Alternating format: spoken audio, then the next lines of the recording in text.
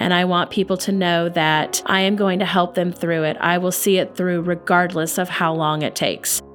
You're listening to the Mental Health Download from the nonprofit Mental Health Association Oklahoma. I'm Matt Gleason. On today's episode, we have my bestie, Lucinda Morty, on the podcast for actually the second time. So glad that she's with us. She is such an amazing soul, an amazing mental health professional, and she has helped so many people in Oklahoma for years. And we're just so glad that she is our Sunbridge clinical coordinator. And that means that she is the amazing voice on the other end of a telephone line when someone calls and they need help navigating the very complex mental health and homelessness and substance use systems. So with that being said, Lucinda, welcome to the Mental Health Download. I'm glad to be back. Okay, so let's look back on this year of some of the most memorable cases that you have, Sunbridge cases. But first, I want you to give the audience just some context about what Sunbridge is and kind of what, a typical day for you is like as the Sunbridge clinical coordinator. Yeah, so the Sunbridge program is actually comprised of two pieces. There is the Mental Health Assistance Center, and then there is the Pro Bono Counseling Program.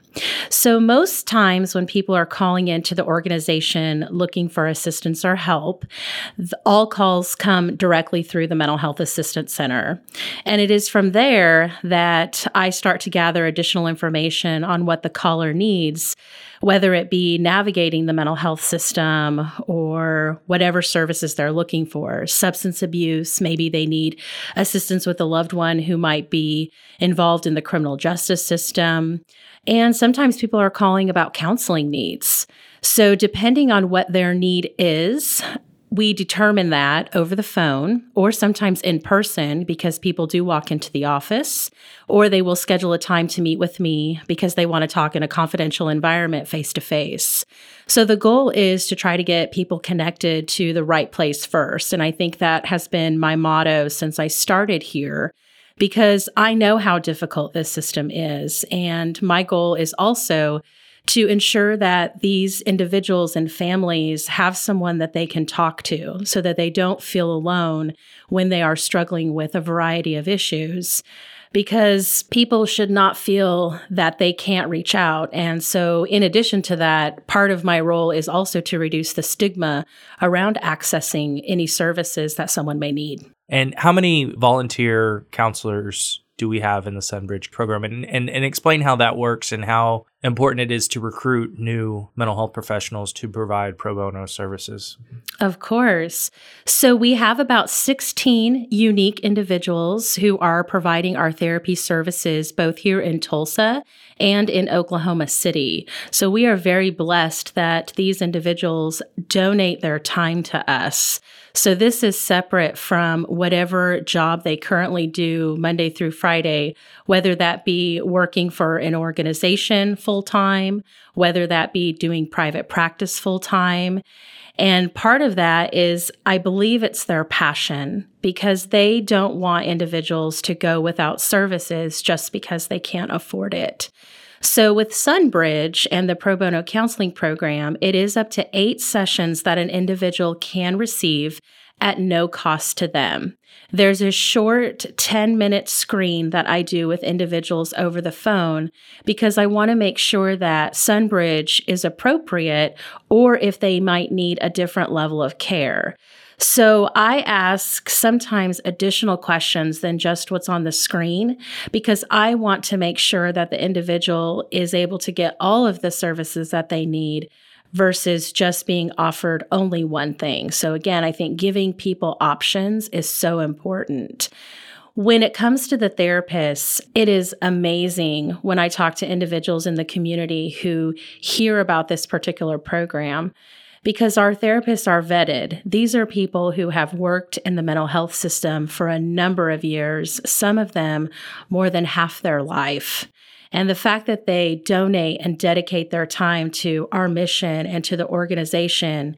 And when I hear stories of individuals who complete their therapy sessions, it is amazing in a post-survey that we do of where they were when they did the pre-survey, when they first came in, a lot of those questions might be things that they were never able to do.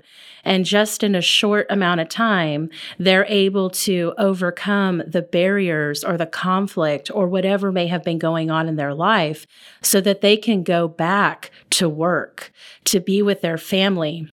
Maybe it means starting back to school again. So they have the confidence that they are able to go back into the real world and be successful. And the interesting part is individuals who've gone through the Sunbridge program are often my biggest referral base when it comes to other people seeking those services. So recruiting therapists is key. I am in the community a lot, always talking about Sunbridge and the benefit of that particular program. And a lot of the feedback that I get from our therapists is things like, I want to stay connected to the community. I want people to know that even though this service may be scary at first, receiving therapy maybe for the first time, that they also have another person that they can talk to, and it's confidential. And it's private. They can talk about whatever their needs are. And so I think with recruiting those individuals, we are very, I think, above the game, probably the highest standard of therapists in this particular program, because their heart is in it, and it's in it for the right reasons. And they have a variety of different backgrounds. So we're always recruiting individuals who might have a specialization in a certain area, like trauma or substance abuse, or maybe they've worked with individuals who have been homeless before. And so it's really nice to try to capture a wide range of variety of therapists. Also, cultural issues. We run into that a lot in our community, that some people have a preference. They want to work with a particular therapist.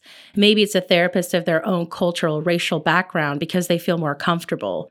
So our goal is to get them connected with someone that they would feel safe and comfortable so that they have a positive experience. All right. Just kind of talk about why you are the mental health professional that you are today. I am the mental health professional I am today because of the clients that I've served. I feel that a lot of times I know that book smart is very important. Having degrees is very important, especially when you're providing a level of care like mental health. It's the same way we would treat all health, is that you have to have the basis and the background in order to be a good clinician. But truly, I devote a lot of my gratitude for who I am in this field because of the clients that I've served. They've shared very intimate and personal details that some of them have never shared with individuals in their entire life. And I am just so honored and humbled and blessed that they trust me in confiding in me and knowing that I would never share their information about what's going on with them unless it was necessary. And that would be only to make sure that they got the level of care that they needed to keep them safe. So how long have you been with the association? I've been with the association a little over 1.5 years. Nice. And you came from which organization? I came from community mental health. I used to work at Counseling and Recovery Services, where I was a therapist in the district mental health court program, which was a felony docket. And then I also was the associate director for the outpatient programs there in working with our adults. Okay, so I want to talk about, in this past 1.5 years that you've been with the association, when you think back about all the people that you've helped, what call comes to mind? Oh, there is a story that stands out the most. I was working with a family who had a young person in their family who was struggling with suicide. And the young person had reached out to teachers, was in therapy, and would address these particular issues. And a lot of times the adults in their life were actually discounting his feelings and his drawings. So he was even showing it through like a type of art therapy that could probably be seen as art therapy, but through his artwork, he was expressing suicide and death. He had even talked to individuals about a plan and what he would do. And it was a very specific, clear plan. if you can, and if it's okay, how old was that child? This young person was 7 years old. Goodness. And the family had reached out to me. They got connected through us through suicide prevention training and was just desperate. They didn't know who to talk to, where to go, but they were very scared and concerned about their young person in their family. And there was a lot of emotions from what I would consider the trusted adult with this particular young person. In suicide prevention, we always talk about finding a trusted adult, especially if you're a kid struggling or a young adult struggling with mental health or with suicide, so that you don't feel alone, but to find someone that you can trust. And so in this particular incident, the trusted adult was the one who had reached out to me. And this was not a one-time 10-minute phone conversation. This was probably over a month's period of several in-depth conversations to help them navigate the process. And so what we were looking at, because of my concern, there was the thoughts of suicide, there was the plans of suicide, the fact that this information had been shared with other adults who just didn't believe him. You know, those are pieces we teach in our QPR training, which is question, persuade, refer, which is you take all threats seriously. You take all behavior clues and signs seriously. And the more signs and clues you see, obviously that means needing to get the person to help. And so I was that person to help them get to help. So I basically went through the very beginning of making that phone call to the inpatient facility, to what was going to happen next, to who this young child was going to see as their providers, doctors, therapists, nurses, the fact that it was going to be in a hospital setting. And with my work with this family, they were able to get this young person into help. And I had shared with the trusted adult to go with him. So I wanted to make sure that she was part of getting him to help. And with that, I had shared if there's something that he can take with him to treatment so that he feels safe, let him do it. And so we came up with a couple of items so that could be taken so they wouldn't feel as scared when they got to the facility.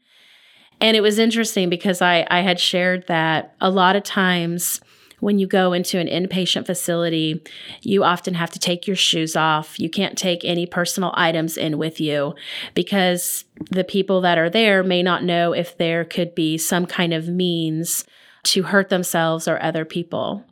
And so I kind of warned the family and had just kind of told them, you know, if they tell you that you can't take those items, just respect that and go ahead and either put them back into the car or hold them out in an area so that you can get them after your assessment, after the providers, you know, agree whether or not to keep the individual or not. And so because this person was so young, the staff at the hospital, particularly security, mentioned that normally they wouldn't allow individuals to take items back. However, because there was another trusted adult there who would be monitoring this young person, the security person was okay with it. I think in my career, that's probably one of the first times that I've ever seen that happen. And I think for me, what stood out is we're changing the way we see mental health. It's no longer labels. It's no longer demeaning individuals or telling them all the things they can't do, but instead negotiating and figuring out what we can do to keep this person safe emotionally, because this was the first time that they went to the hospital. And I think as a parent, this particular case also stood out because this young person was close to my daughter's age. And so all I kept thinking was, if this were my child, how would I want someone to help navigate me? And it was literally probably the most beautiful experience I've probably had since I've been here at the association. We stayed in contact during that time so that the family knew that they still had support from me, that just because we got them connected to help didn't mean that they could no longer talk to me. So we kind of developed an alliance and a safety net and got others involved so that the family was prepared when this young person came back home to welcome them, to know that they were going to be in a different place emotionally, and to be able to capture that piece so that the family was able to make the changes they needed to make before their loved one came home, so that the family stayed intact and then could grow and move together. It was amazing. And it's interesting that from this particular family, how many other families or individuals have been referred to me because of the assistance and help that they received, where they thought there was nobody there to be able to help and guide them through the process and to listen to their emotions and their fears and just all of it, and we know that navigating fragmented mental health systems are very hard. And yes, there was a little bumps in the road. I'm not going to lie. It was not perfect. It was not seamless. But once we got the individual through those little bumps and got them into what I would consider the seamless part, it was literally seamless. Everything that I had shared with this family about what to expect, it all happened. And so again, I think that level of trust is they knew that I knew what I was talking about, that I wasn't just making it up, and I was being honest, and I was being real, and I was not sugarcoating anything. I was not making promises. And so I think they saw me as a real individual who truly care about individuals who need help and to help families so that they don't feel alone, that they don't feel like they are in the dark, but just guiding them through that whole process. And I mean, this was probably the most patient family that I have worked with here at the association, and they didn't give up. And I think that that was so important, because often when people hit those little bumps, or what I like to call roadblocks, often they will take that as a sign of, well, see, I can't get help. But they worked through those bumps and never once gave up. And again, I think when you're able to work through those bumps, that helps people with growth and with change and with success, so that if they ever run into bumps in the road again, they can recall the times that they've been helped. They can call upon individuals who've helped them before, and those people are still there, whether it be a different person, but those types of people are still there for them. And it was just amazing. It's probably one that really pulls at my heartstrings. I know that there were a couple of times as the family was expressing emotion, those emotions came through the phone. And there were many a times where I was having to exercise my own self-care and taking deep breaths, because I could just hear the pain and the fear and so much love behind the emotion, even though those initial feelings of fear were there. Underneath all of that was love. And again, I think providing hope to individuals is so important. I think my own personal journey through dealing with trauma is to know that there is hope, to be able to show someone that you can be resilient and that you don't have to be perfect, because none of us are perfect. But if we can make the next right step in the next right direction, we've been successful. We're making progress. And it's those baby steps that are so important. And the security guard, what were the items that he let that 7-year-old bring into the mental health facility? He allowed him to bring in his favorite teddy bear and a rock. And I think that's where the emotion is for me, is that children cling to items that make them feel safe.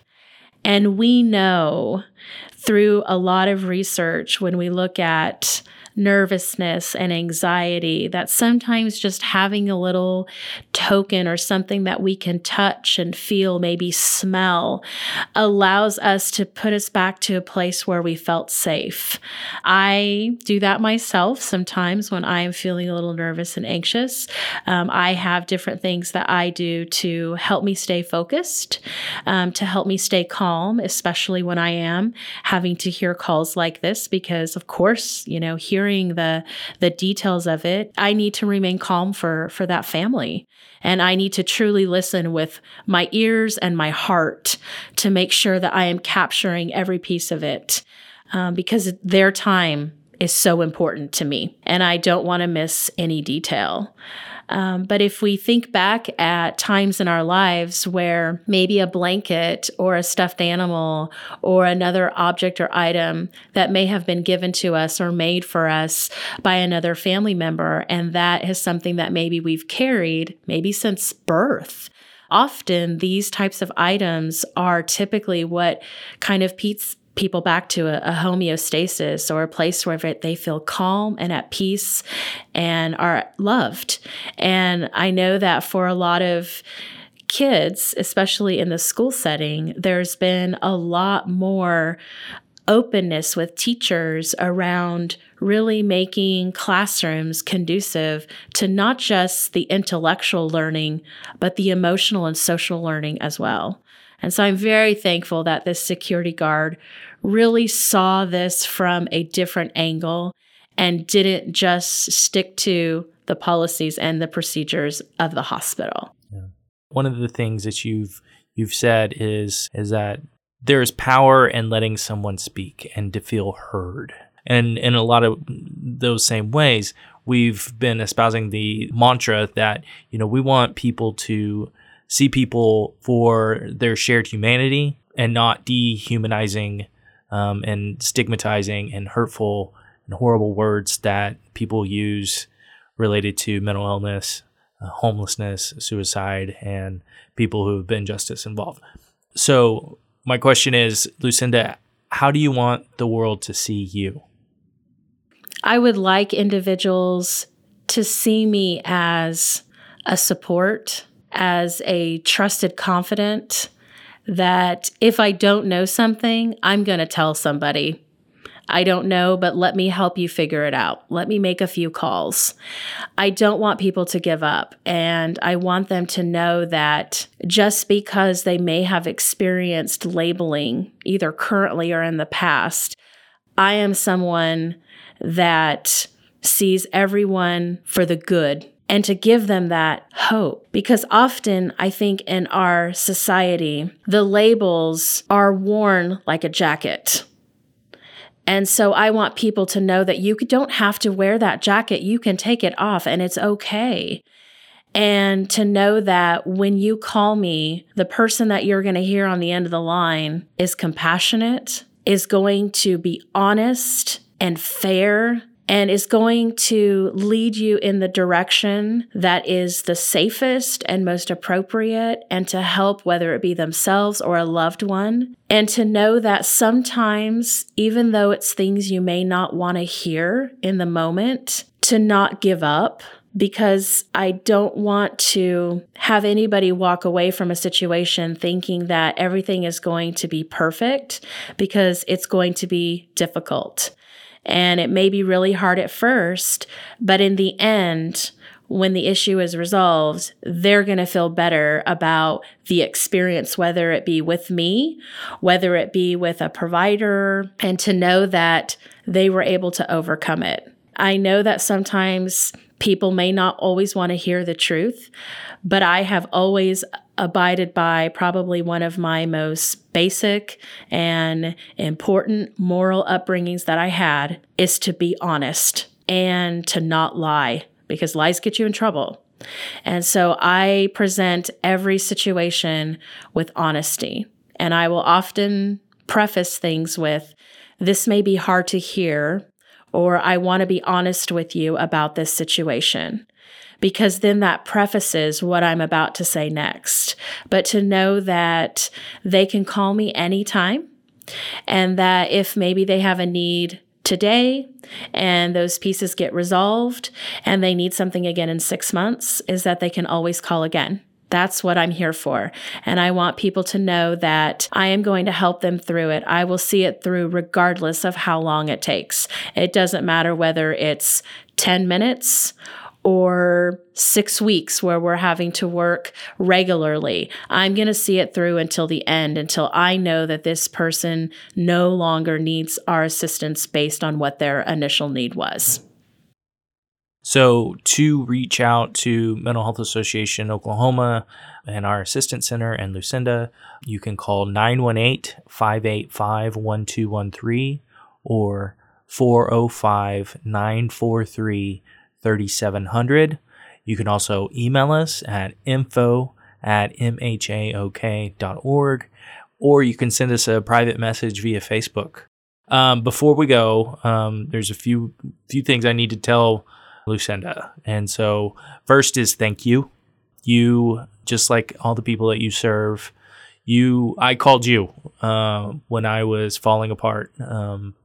At the time, I had lost my sister not too long before, and then my brother, as I've talked about on the podcast, we found out he had pancreatic cancer, and I knew that I needed to get on meds super fast. And the first person I called to figure out what I should do, because I had never really been on medications before, but I knew I needed services immediately because I was in such darkness. The first person I called was Lucinda.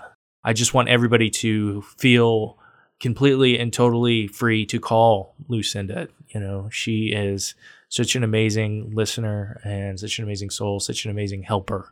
And the second thing I want to say is that Lucinda recently lost her father, and I'm so sorry for that loss. And I want you to sort of put yourself in the position of someone calling you who's lost someone. What would you tell them if they've just lost their father? What services would you direct them to? What advice would you give them? I think part of it would be, one, reaching out to me first and foremost, because I can relate. And secondly, we would start looking at supports. Maybe it's a grief support group. Maybe it's coming in through Sunbridge and meeting with one of our therapists. Maybe it's referring them to a local provider here in town. We are very lucky and have a provider here in town that focuses solely on grief. However, we have lots of providers in town that I know specialize in grief as well, private practitioners. And I think reaching out is just so important. And also, finding what works for you. So I think for me, what has helped is I do a lot of self-help and a lot of self-reflection. And so I picked up a book on losing a parent. It was a book that I read 14 years ago when I lost my mother, and I'm now picking it up again. I also belong to a couple of closed social media groups because working full time here, sometimes it's hard to be able to attend a face-to-face grief support group. So I have, thousands of people virtually who are my support. And it's just interesting that in the last couple of weeks since I've joined the group, people are starting to talk about where everybody is at, so that if we can get together at some point and to just let everybody know there are local resources. I mean, I even put myself out there of a place that someone can call, whether they're living in another state or whether they're living here in Oklahoma. I can definitely direct them to places to get help. But I feel like through my own grief, I am also still helping others, which is, in my opinion, probably the most healing for me. So I feel like, yes, it was very tragic and sad, and I'm still grieving the loss of my father. Through my work, I am healing, and it is amazing. And I have probably felt more at peace through this grief, and don't get me wrong, I have bumps, than probably any other death that I have had to face, including my mother's. And I think a lot of it just has to do with time. Is that I was equipped. I was able to do all of the things that I needed to do before my father passed, so that for me, all of those things were left at peace and that I didn't have anything left undone. And I think that that is so important. And so whether somebody reaches out today, next week, 6 months from now, is to know that I'm here. And I'm here to help in any way that I can. And there are so many options and so many things available to help individuals work through whatever difficulty that they're going through. Okay, this is easily the most emotional podcast we've ever done. I'm surprised I did it without. And I think a lot of it is just because I was prepared, because I knew we were probably going to talk about some tough stuff. And so again, I think taking care of myself this morning, coming in a little bit later, spending some puppy time, because I didn't want to get emotional, too emotional on the podcast. Okay, so we're going to close out this thing now, and I want to, as our listeners know, we close it out with Mike Rose's mantra, or his battle cry, go do good things. As I said, Lucinda inspires me to go do good things every day. Her compassion is unparalleled, and I had a meditation teacher who said the secret of life is compassion. And so Lucinda is living that every single day. So Lucinda, will you do us the great honor of sharing the last few words and then telling our listeners to go do good things? Sure. Listen with your heart. Doesn't matter who you encounter. Say hello to somebody who's on the street who may have their head down. To know that they may be struggling, and sometimes just saying hi or just acknowledging them with a smile could make all the difference in their life. And go do good things. Amen. Thank you, Lucinda. Thank you.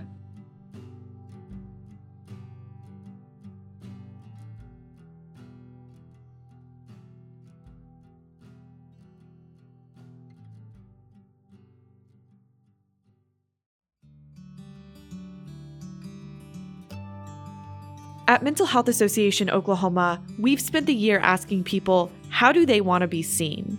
It's a simple question that is sometimes hard to answer. We've created a big mosaic with answers from hundreds of people. They say things like hashtag see me as capable, hardworking, or kind. Or maybe hashtag see me as a leader, an advocate, or a change maker. As an organization, we talk a lot about people first. Our programs and services are designed to help people be seen and acknowledged for their humanity. From suicide prevention and fighting stigma around mental illness to ending homelessness and reforming criminal justice, a lot of people in this organization are moving the needle on important topics in the state of Oklahoma. The thing is, these programs and services are not possible without our generous donors. Join us in our mission by donating today. Visit mhaok.org and hit the big donate button at the top of the page, or donate on our Facebook page at facebook.com/MHAOKLA.